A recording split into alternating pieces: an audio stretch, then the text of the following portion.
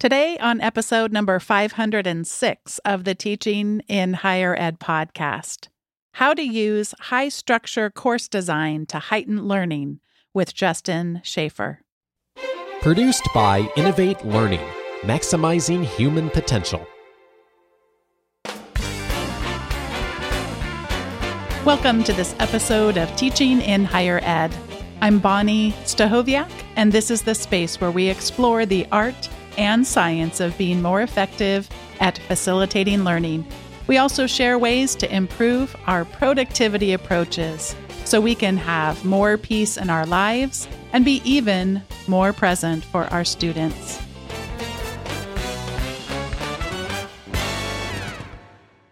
Justin Shaffer is the Associate Dean of Undergraduate Studies and a teaching professor in chemical and biological engineering and in quantitative biosciences and engineering at the Colorado School of Mines.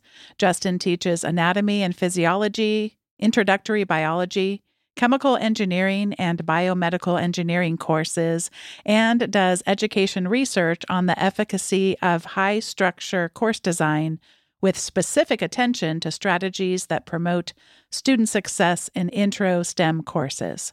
Justin also has a passion for faculty and future faculty development in the areas of course and curriculum design and assessment, evidence-based teaching strategies, and discipline-based education research, in which he works with individuals and departments through his independent side venture, Recumbent Education.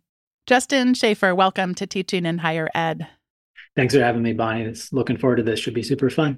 Speaking of super fun, I'm going to tell one of those back in the day stories. Everyone loves a good back in the day. So back in the early 90s, when I first started learning that there was such a thing called instructional design, I was working for a computer training company. So a lot of the emphasis was on computer-based education. And Justin, this won't surprise you, but back in the day, an idea of an interactive course was just to press the next button. Somehow I'm engaged because I've clicked a mouse on a next button. And, but as I started to read some of the research and get to know a couple people in that field, I was very new to it, but I continue to even to this day be intrigued by, don't just tell people how to do something if you're teaching a skill, for example, but also show them what it looks like when it's not working. So in Microsoft Excel, don't just teach me how to build a formula, but also show me what happens when you build it wrong, the kinds of error messages that might come up and that kind of thing. So I'm really intrigued by your work in high structure classes, but want to begin with that premise of just tell me, what does an unstructured class look like before we start to discover what structured classes look like? So what do you hearken back to back in the day when it comes to unstructured classes? Yeah, I can relate to the show them how teaching by how it doesn't work first. Just as a quick recent example, my kids are about 15 years behind in video game technology. So over Christmas, we got them a Wii with Dance Dance Revolution. Having them watch me try to dance on there, that's an exercise in how not to do something properly. My son quickly exceeded my skills there. But when it comes to structure in the classroom, though, yeah, the structure is so darn important for making sure students are able to scaffold their learning before class, in class, and after class. Not all students need it. Some students might be doing just fine with the traditional, maybe unstructured class. But we know from evidence, lots of research now shows that this type of structure does help students, not only all students do better, but helps some students do even better than otherwise. So, but in unstructured course, sure, what could this look like, right? So the first word that comes to my mind with an unstructured course is confusion, right? So you go to the website, let's say it's a modern class, you got Canvas or another LMS, you go to that website, it just is like the default look of Canvas.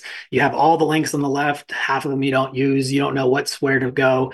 It's kind of like when you make a figure on Excel and it's the default color scheme and axes and it looks like right? So that's kind of what I get, that feeling of when I see a Canvas page like that, which I don't see many like that, to be fair.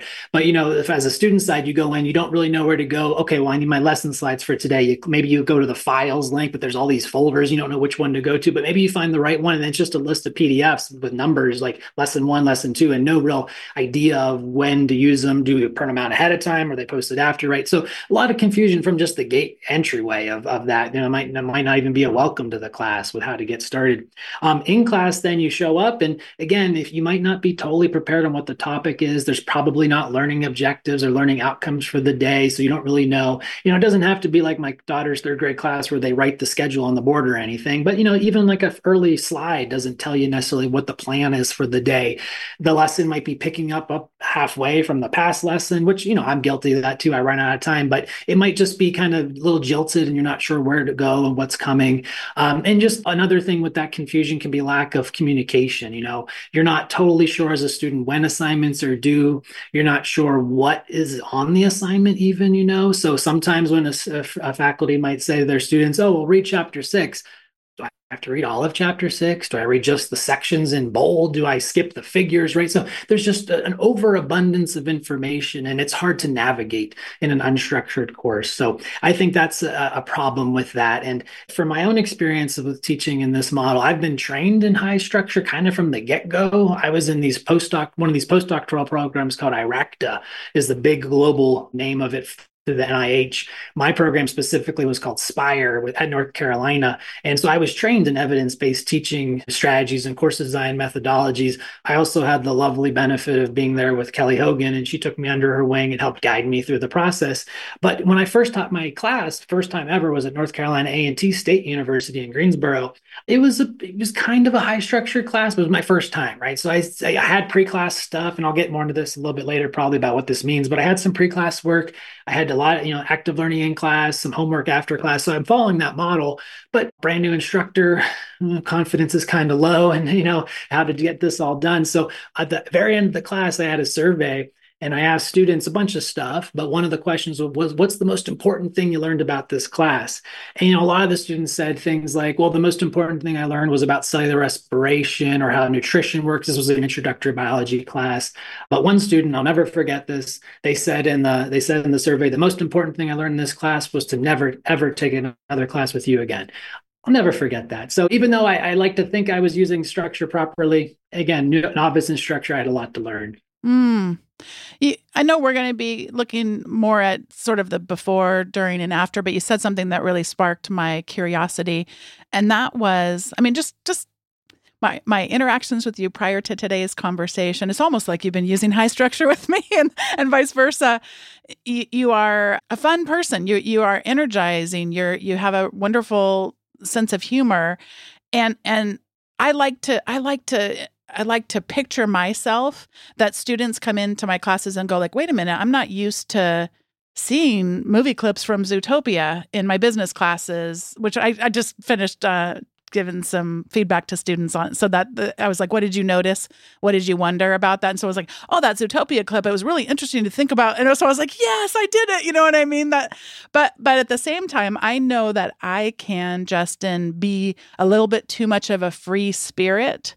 So I find the tension between I want to surprise, I want to delight, I want to get them curious, I want to make them think, I want to bring out some of the emotions.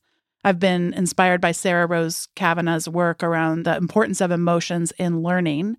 But at the same time, I can confuse people, Justin, because my mind does not work at all in a linear way. So what I've for myself have just tried to get better about, at the very least, number things.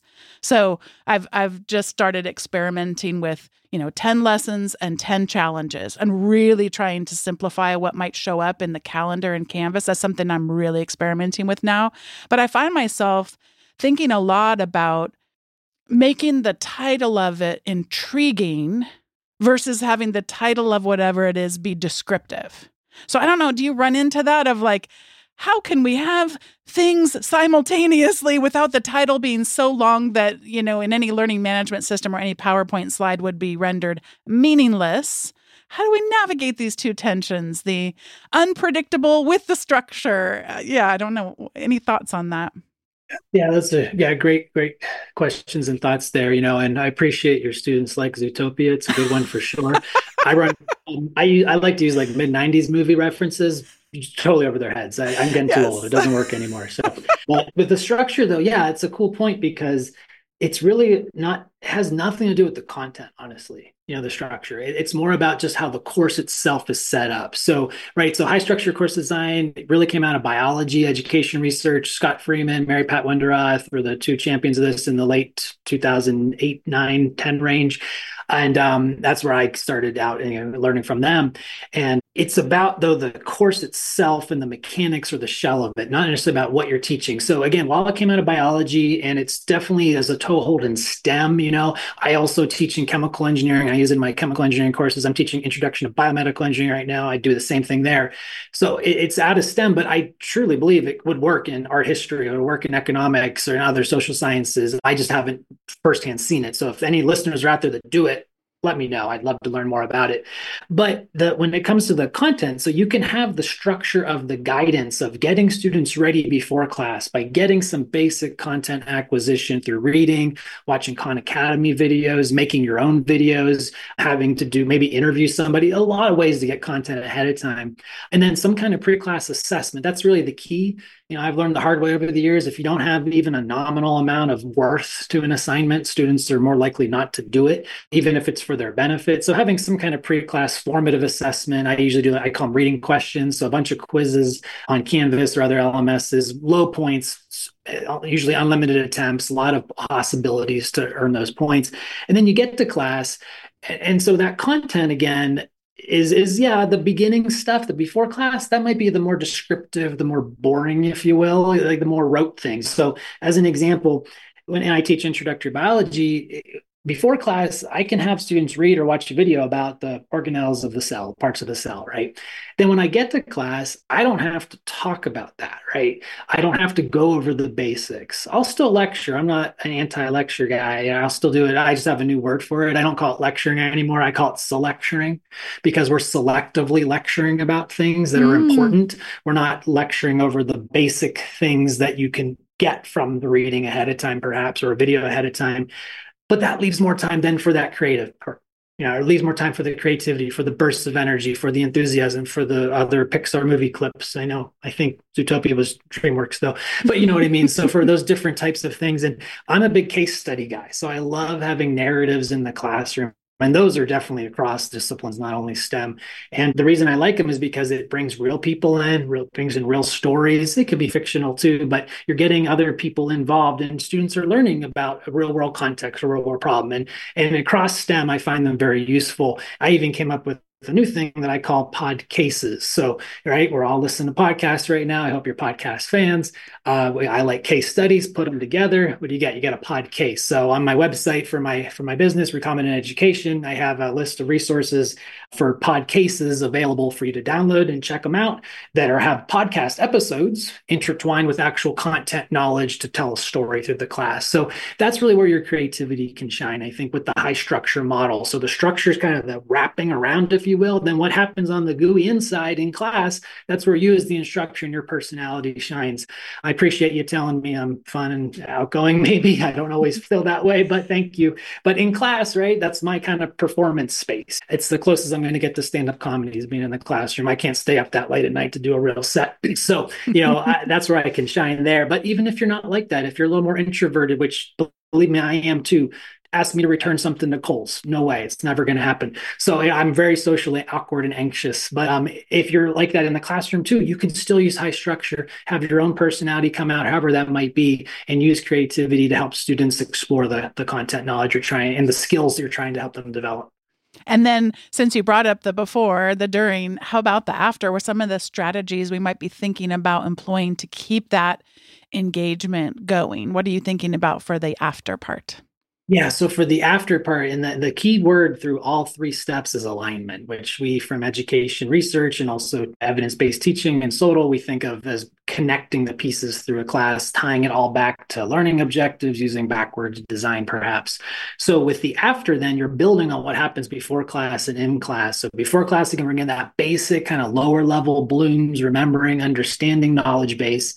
In class, we're doing a bunch of active learning to practice that, whether it's individual, group work. I'm a big clicker guy, anything you need to do. And then after class, you're going to build on that further. So you're going to have maybe a weekly homework set. If you're going to do a weekly online quiz, although those are more traditional in STEM as types of assessments, this semester in my introduction to biomedical engineering class, I'm trying to go more of the, as the term goes, authentic assessment route. So I still have a high structure course. They do pre-class reading guides and reading questions. We do a lot of active learning in class, but on the back end, I don't have weekly homeworks and weekly in-class quizzes like I might do in my introductory thermodynamics course. Instead, I'm having them write a National Science Foundation graduate research fellowship proposal over the course of the semester with lots and lots and lots of checkpoints. So students are applying what they're learning in class to developing their own proposal. We also have some smaller design homework assignments. So I'm trying to merge now the traditional high structure model, which is based on, think of these large intro STEM courses. I used to be at UC Irvine. I would teach intro bio there, 440 students at a time. I like to think of it as 880 eyeballs at a time. So you have your quizzes, your exams, your traditional assessments. But now I'm trying to add in the authentic flavor of assessment on top of the traditional high structure. And it's only been 2 weeks, but it's been going great so far with class. I have about 65 students and we're having a blast together. Boy, I love how emblematic you are of that you've been doing this for a while. You got to learn from some of the best in this field and really be inspired and influenced by them. And yet here you are experimenting. And spoiler alert on my recommendations, I'm going to be sharing about some things that I've been experimenting with too. And I love hearing from someone who I just get the sense that we're never done, that it's not like you have it all figured out, not like I have it all figured out. It's that willingness to gather data by failing and having some things not go well and then go, okay, well, that didn't go well. And speaking of failure, something else I've been intrigued about, and it's a tension that I see in my own teaching, where when I would find some failure points. So you think about, I have gotten better at high structure and have learned along the way from so many people that have come on this podcast. So I might go like, that didn't go well. Sometimes I'll try to fix it too much because sometimes it's actually through the struggle that the most powerful learning happened. So I'm a big believer. I loved getting a chance to interview from UCLA, Robert Bjork, a memory researcher. And he has this quote, which I'll never forget, which is kind of ironic if you think about it. And he says, forgetting is the friend of learning. So I'm always trying to remind myself, yes, some of the struggle I should reduce. I should reduce if there's something that's confusing about the structure of my course, which is why I always ask at the end, what did you think about how things were structured? Got some good feedback and I'm already incorporating. I just continue to draw on that kind of thing. So if the struggle isn't related to what I'm attempting to facilitate, then you got to get rid of that, right? But sometimes that struggle is actually the most key. How do you navigate that as you think through your classes to where you actually could streamline it or scaffold it too much, such that you render too smooth of a path toward that learning? Sure. Yeah. So that's a great point. I don't think the structure necessarily guarantees success because it's the students ultimately have to put the work in to earn that grade, to earn that outcome, right? I like to show Calvin and Hobbes a lot in class. In my first day of class, every semester, every class, I show one where Calvin's talking to his teacher, Miss Wormwood, and she basically says something about, you get out what you put in, right? So it really comes in that, but it helps to, in a way, level things out and norm everything for the students. Because especially if you're a first-gen student, like I was, my first day of college at Penn State, giant school, maybe this happens a lot, but I ended up at the football stadium, not at my introductory chemistry class because I was so big and I didn't know what classes to take. There's all these issues you come into. I didn't know how to study. I didn't know how to prepare.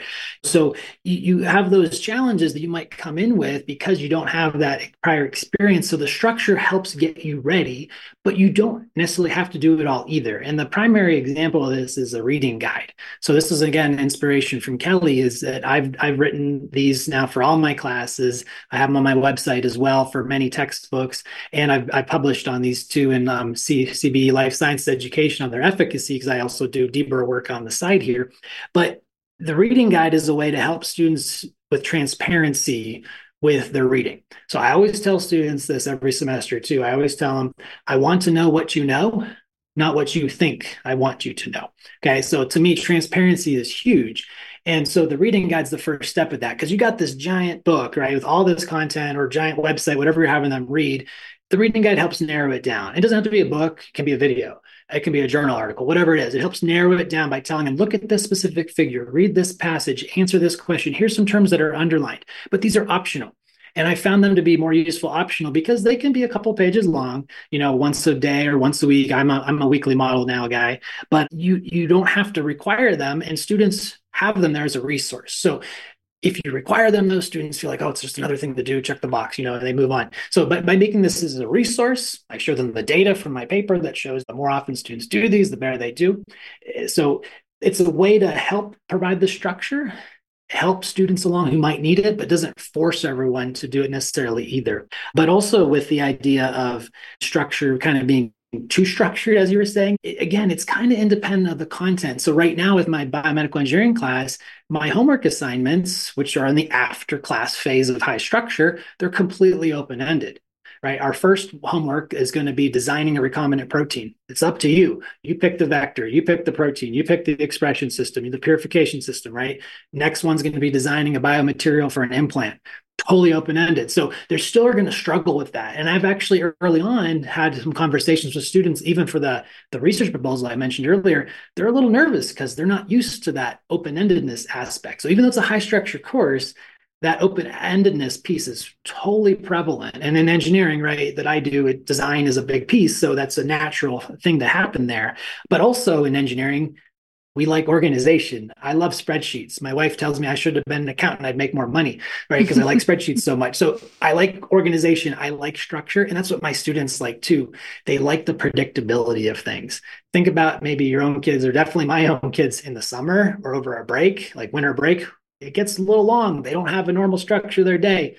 Things sometimes go a little south. So having that structure as humans, I think, is good too. But it still allows for creativity, allows for inspiration, allows for the struggle with learning and documenting the learning through various forms of assessment. You mentioned using a lot of Calvin and Hobbes, and we also have talked about how hysterical you are. I can't.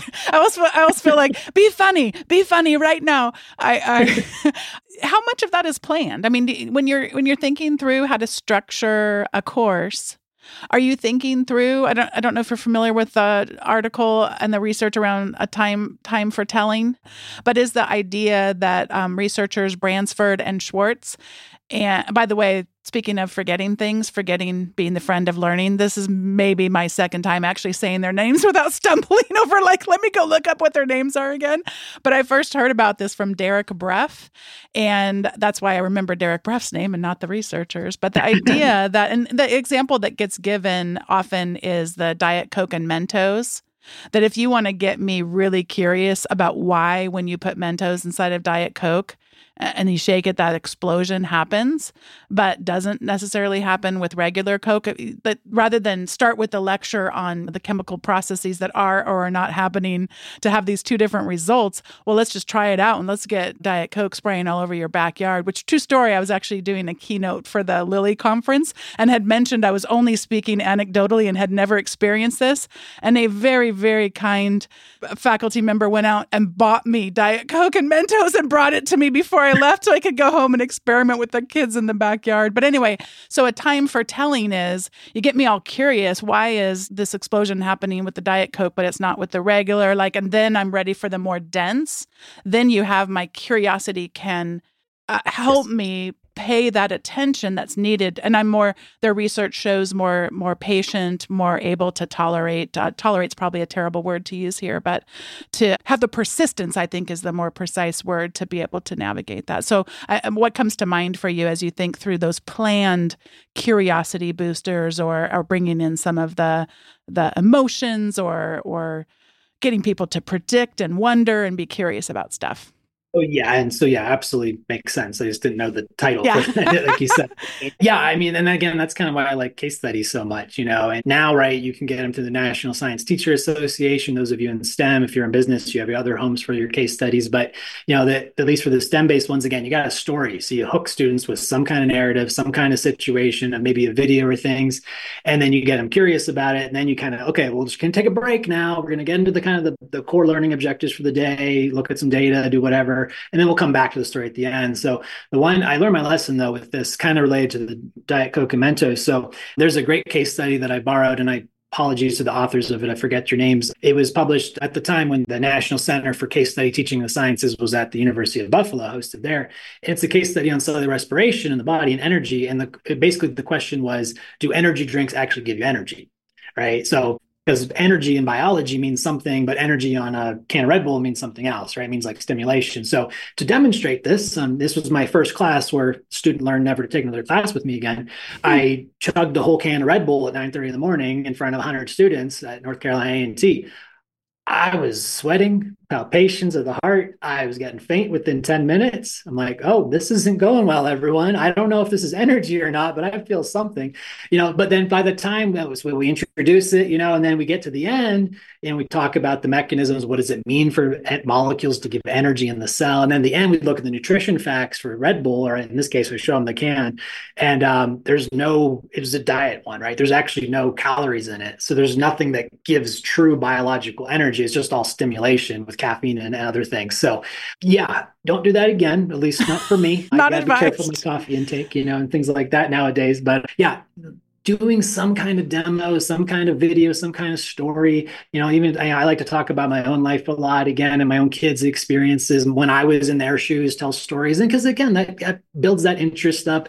It kind of, but you don't tell it all right away. That's what I've learned too, right? You can kind of set them up, a little cliffhanger. If it was like a Netflix series, you got to stop at a cliffhanger and then you come with the next one. But by the end of the lesson, I promise you, we'll find out what happens. And whenever I say, okay, well, you want to know what happens? And they say, yeah. I say, okay, we will find out in 30 minutes. Sometimes I'll get some audible, oh, I'm like, oh, good, they're involved, they're invested. So that's a fun way to tell it. And you can do this. This is all the in-class part, right? You can do this however you want with whatever strategy you want. You can do this online with videos. You can do it async, sync. It applies across the board with high structure. But that in-class piece is really where, again, you as an instructor, your own personality, your own niche, your own stories can shine, and let that come out, and then let your students see that side of you. Boy, that example is so powerful in terms of you're combining so many techniques that the research would seem to indicate really heighten that learning. Because in almost every case, unless we have the attention, the learning isn't going to happen. So the ability to have someone persist in their curiosity about something, whether you're asking them to predict, what do you think happens if we do X, or what do you think happened in the past, and being able to bring in multimedia. I've done that with podcast episodes before, where play the first part of it, and then what do you think happened to the currency fluctuations in this country after these researchers did this?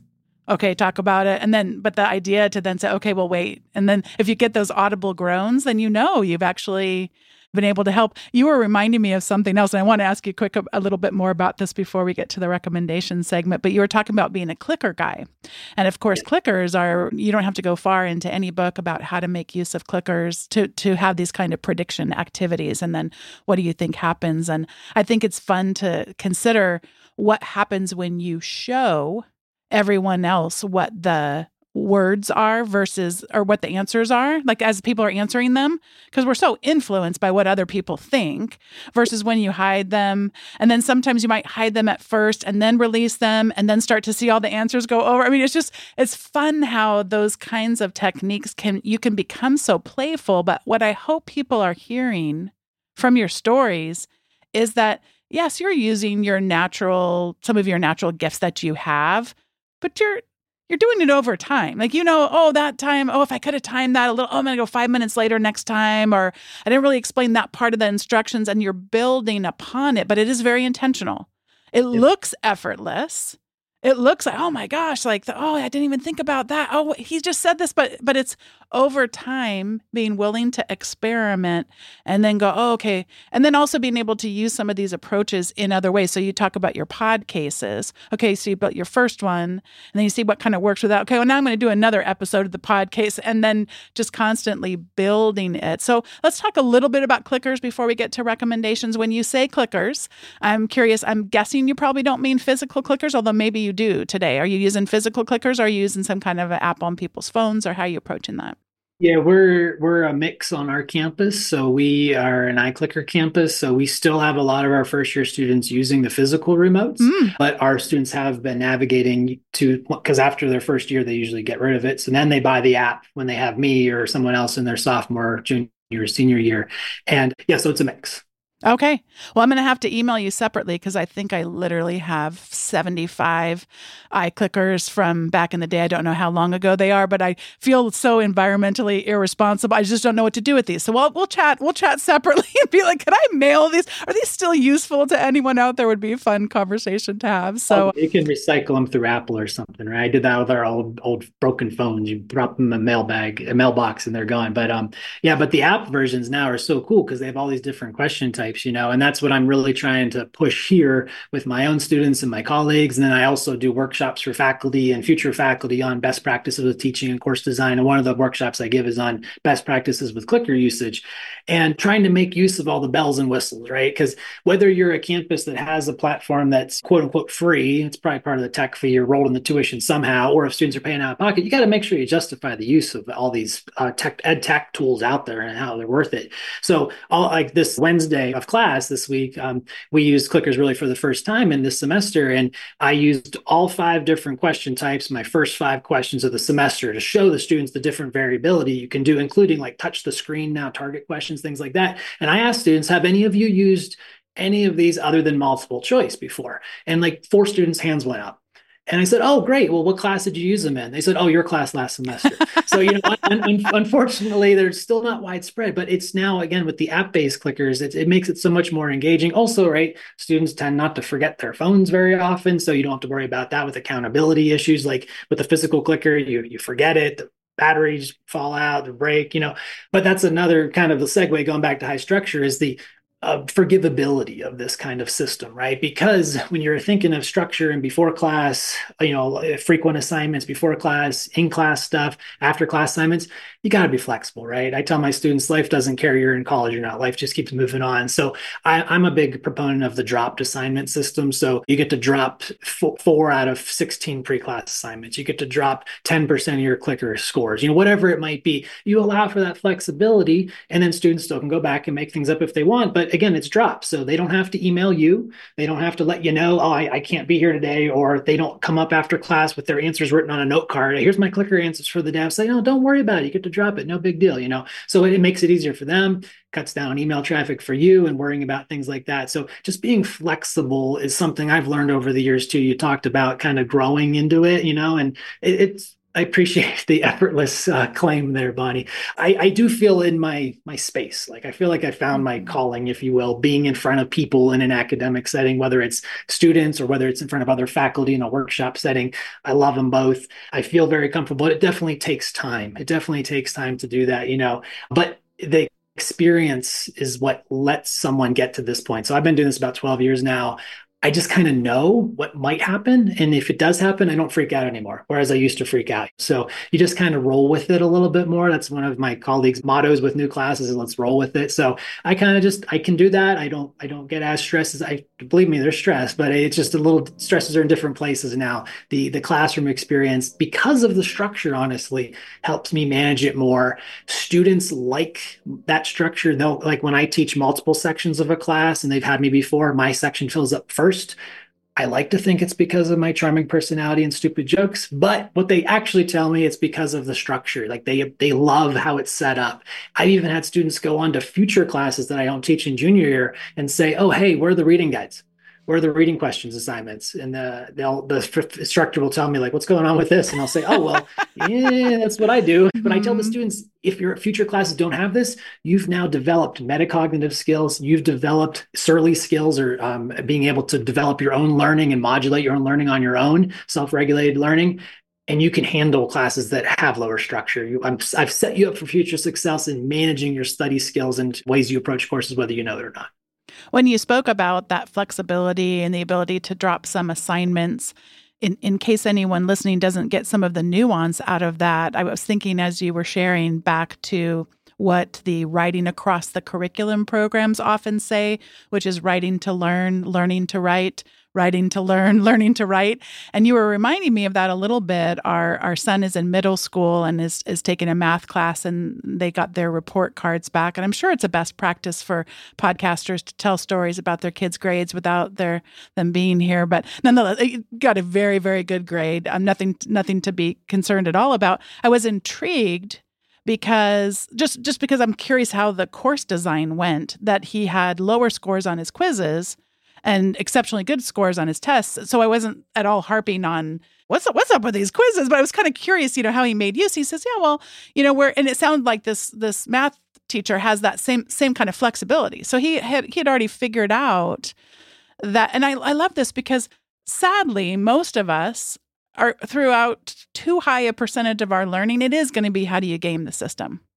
Okay, well, I knew those didn't count, so I could do that. The way that he described it was like the game was kind of not really central for him. He said, oh, those quizzes helped me learn, but I really need to spend the time then on the exam. So it was, I guess, sort of, it was described a little bit as, but he's figured out where his time is best spent. And his time in taking the quizzes, he could relax a little bit. He didn't need it to earn the grade he was aiming for, because they were just helping him learn and then really figure out how to focus his attention for the exams, which were weighted more and had the higher stakes. It was just really cool to think, when we structure these things with the low stakes, that they really can facilitate that learning without the pressure, which really doesn't help heighten the learning. That, at least that's what the scholarship of teaching and learning body of evidence would seem to indicate. Absolutely. Yeah. That stress that's associated with these high stakes assessments but having those quizzes or homeworks to help scaffold and get you ready for that is really key. But I've actually moved away from the midterm model, even finals. Now I'm kind of off and on for doing final exams, rather more. One colleague, Adrian Williams at UC Irvine, told me once, like, with the high structure model, instead of having these big peaks of stress, we're just trying to normalize that stress and smooth it out through the entire 15 weeks. So it's a little bit of stress constantly, but not these big spikes. But yeah, it helps out for sure there. But then they also have like the alternative grading approaches. My colleague here at Mines, Becky Swanson, she's working on the mastery-based grading for a linear algebra class and got some really cool findings there to show that if students really know these big outcomes and they get multiple attempts through different avenues to demonstrate their mastery, that's fine. And she's doing it through a combination of homework and quizzes in class, but giving students that, whatever grading model you choose, right? There's a million of them out there these days. As long as you make it okay for students to fail and you give them that chance to fail, because that's how you talked about earlier, failing, forgetting and things like that, right? It's okay. That's how we learn. It's how we grow. My daughter's kindergarten teacher, I'll talk about my kids too, right? My daughter's kindergarten teacher said, whenever you make a mistake or fail, your brain gets bigger. And it's true, right? To this day, I'm trying to learn new things. I'm trying to try new things in my own personal life. Over the summer, I started learning how to shoot a recurve bow. Just totally sucked at it at first, still pretty bad at it, but I'm a little bit better. So things like that, you're going to fail, you're going to assess, you're going to revisit it and get better. Same thing with learning in the classroom. So just a lot of different things you can do, as long as you create that environment that it's okay to do that. And it's okay because we're in this together. We're trying to learn together to become better students and pursue whatever aspirations you have after college. This is the time in the show where we each get to share our recommendations. And speaking of failure, I hope I'm not failing. I attempt to not recommend the same thing twice. I love it when guests do that because it means it's a book I really should read or a podcast I really should listen to, but I try not to. In almost 10 years, I've failed at this once that I'm aware of. I hope I'm not about to fail again, but I want to recommend Alan Levine's Cool Tech. And his Cool Tech, I'm going to link over to the page where you can learn it, but you could follow it on Mastodon, for example. I follow it through what's called an RSS feed. So every time Alan Levine posts about new technology, it comes right into my RSS reader, which I use in a reader, and I'm off and running, getting to experiment. And I'm at about half the time which is probably not a great number for, I just want to play with everything that he recommends, but he's so good at helping me discover cool technology. And so speaking of cool technology recommended through Alan Levine's Cool Tech, I discovered something he helped me discover something called Leah Script. So I need to start by explaining what Markdown is very briefly, which is hard to do, but Markdown is just a way of writing where it's plain text. Everything is super, super plain text. So it's kind of future-proof because as much as images change over years and file formats change over years, text kind of doesn't change. Text is text. There are letters, there are symbols, etc. And so Markdown is a as a way of writing that I've gotten used to for podcast show notes and for blog posts. And then I can copy it and paste it into lots of different formats like rich text or HTML, all that stuff. So I'm familiar with Markdown. LeaScript is something that sits on top of Markdown and basically creates for you what I could best describe as if an open textbook and open presentations and open slide decks all went and got together and started a family together. So it sits on top of there and basically takes a Markdown file and turns all your headings into navigatable menus off to the left, like you'd expect to see in a textbook. Oh, I can skip straight to the section I'm interested in. It has a full text search throughout your entire open textbook, open presentations, which is something that today's learning management systems typically don't have.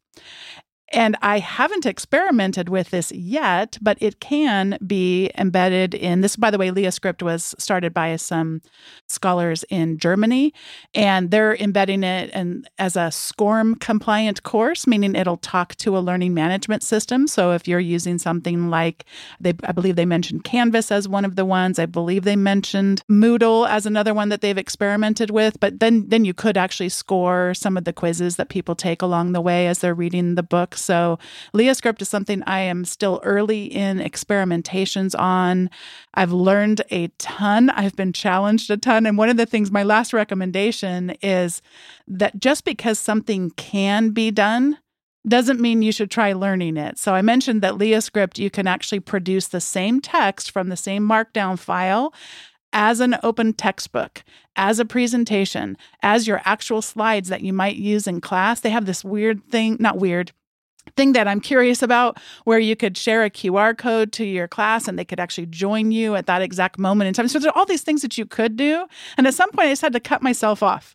No, you're not going to build your slides this way. That's no, you're not going to do that. No, you're not going to build like you're just going to build an open textbook, which I've done before. In the past, I've used Pressbooks. And so this time I thought you can build this and curate and collect some openly licensed content to place in there. And the Zootopia clips that Justin and I talked about earlier, they're all in there waiting to be had.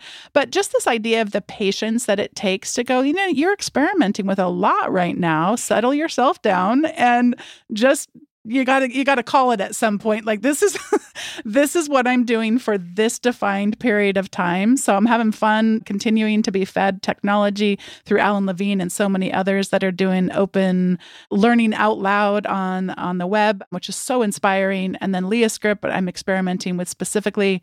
Haven't experimented with all of it, but I'm having to settle myself down and say, just because something can be done, you need to hold off and just hone in on a few things that you're going to be playing with right now. So those are my recommendations. And Justin, I'll pass it over to you for whatever you'd like to recommend. Yeah, sure. No, that sounds cool. I haven't heard of that one. It sounds a little maybe too codey for me. I'm not much of a programmer, but it sounds like maybe it's accessible to the masses. I'm not, so I'll have to check it out. Yeah, I'm kind of going the opposite way with my recommendation in the analog world, if you will, and product out there I just recently got. So I had a birthday last year that ended with a 0. Things start to break down a little bit over the years. So I got some bad heels. I can't run anymore, which really bummed me out. So instead, I've taken up rucking, which my wife affectionately calls walking through the airport. It's my exercise. So, right, you just put some weight in your backpack and go. So, and we live up in the mountains here in Colorado, about, the smaller side of the mountains. Forgive me, true mountain people. We're about 8,700 feet up. But, we got a lot of hills. Our roads are all dirt. So I like to walk now and put my backpack on. But I just had like a crappy backpack with literally dumbbell weights in the back. It's on your lower back lumbar. It really hurts. So I discovered from a company called Go Ruck. It's a ruck plate carrier backpack. And it holds I got a 45-pound piece of iron. It's well designed, made in America. Put it on your backpack. It's high up on your back, it's tight and strapped, really nice. And I don't get those creaks and pains in my lower back, but then you get the extra load. So given the great workout for the walk, I like to listen to podcasts when I'm doing that. I won't be listening to this podcast while I do it, those. I'm afraid to hear how it sounds, but I'll be listening to other things while I ruck and walk through the imaginary airport as my wife makes fun of me. But hey, man, I got to stay strong somehow. And it doesn't hurt my heels anymore like running does. So I'd highly recommend the Rock plate carrier is what I'm into these days. And then I hope you all check out my website too. So my side venture is called Recombinant Education. As I mentioned earlier, I do faculty workshops, student workshops, consulting work, and I'm also working on a book, hopefully coming out late this year through Macmillan and the scientific teaching series. It's going to be all about high structure course design. So if you're interested in what you heard about today, you're going to have a lot more details there, but I have a lot of freely available stuff on the website too. So I hope you take a peek.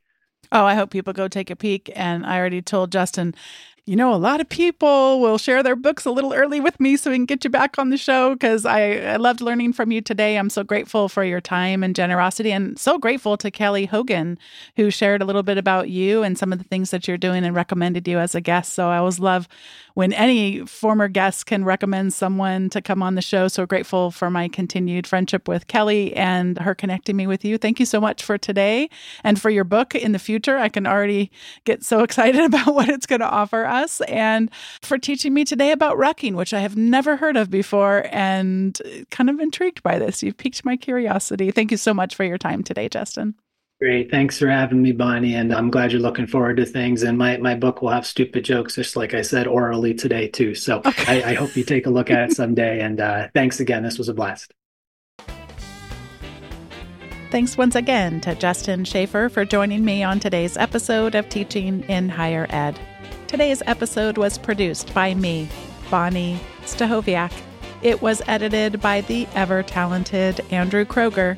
Podcast production support was provided by the amazing Sierra Priest. If you've been listening to the show for a while and haven't signed up for the email updates, head over to teachinginhighered.com/subscribe. In addition to being able to receive the most recent episode's show notes, you will also receive some other resources that don't show up in the regular show notes. So head over to teachinginhighered.com/subscribe. Thank you so much for listening, and I'll see you next time on Teaching in Higher Ed.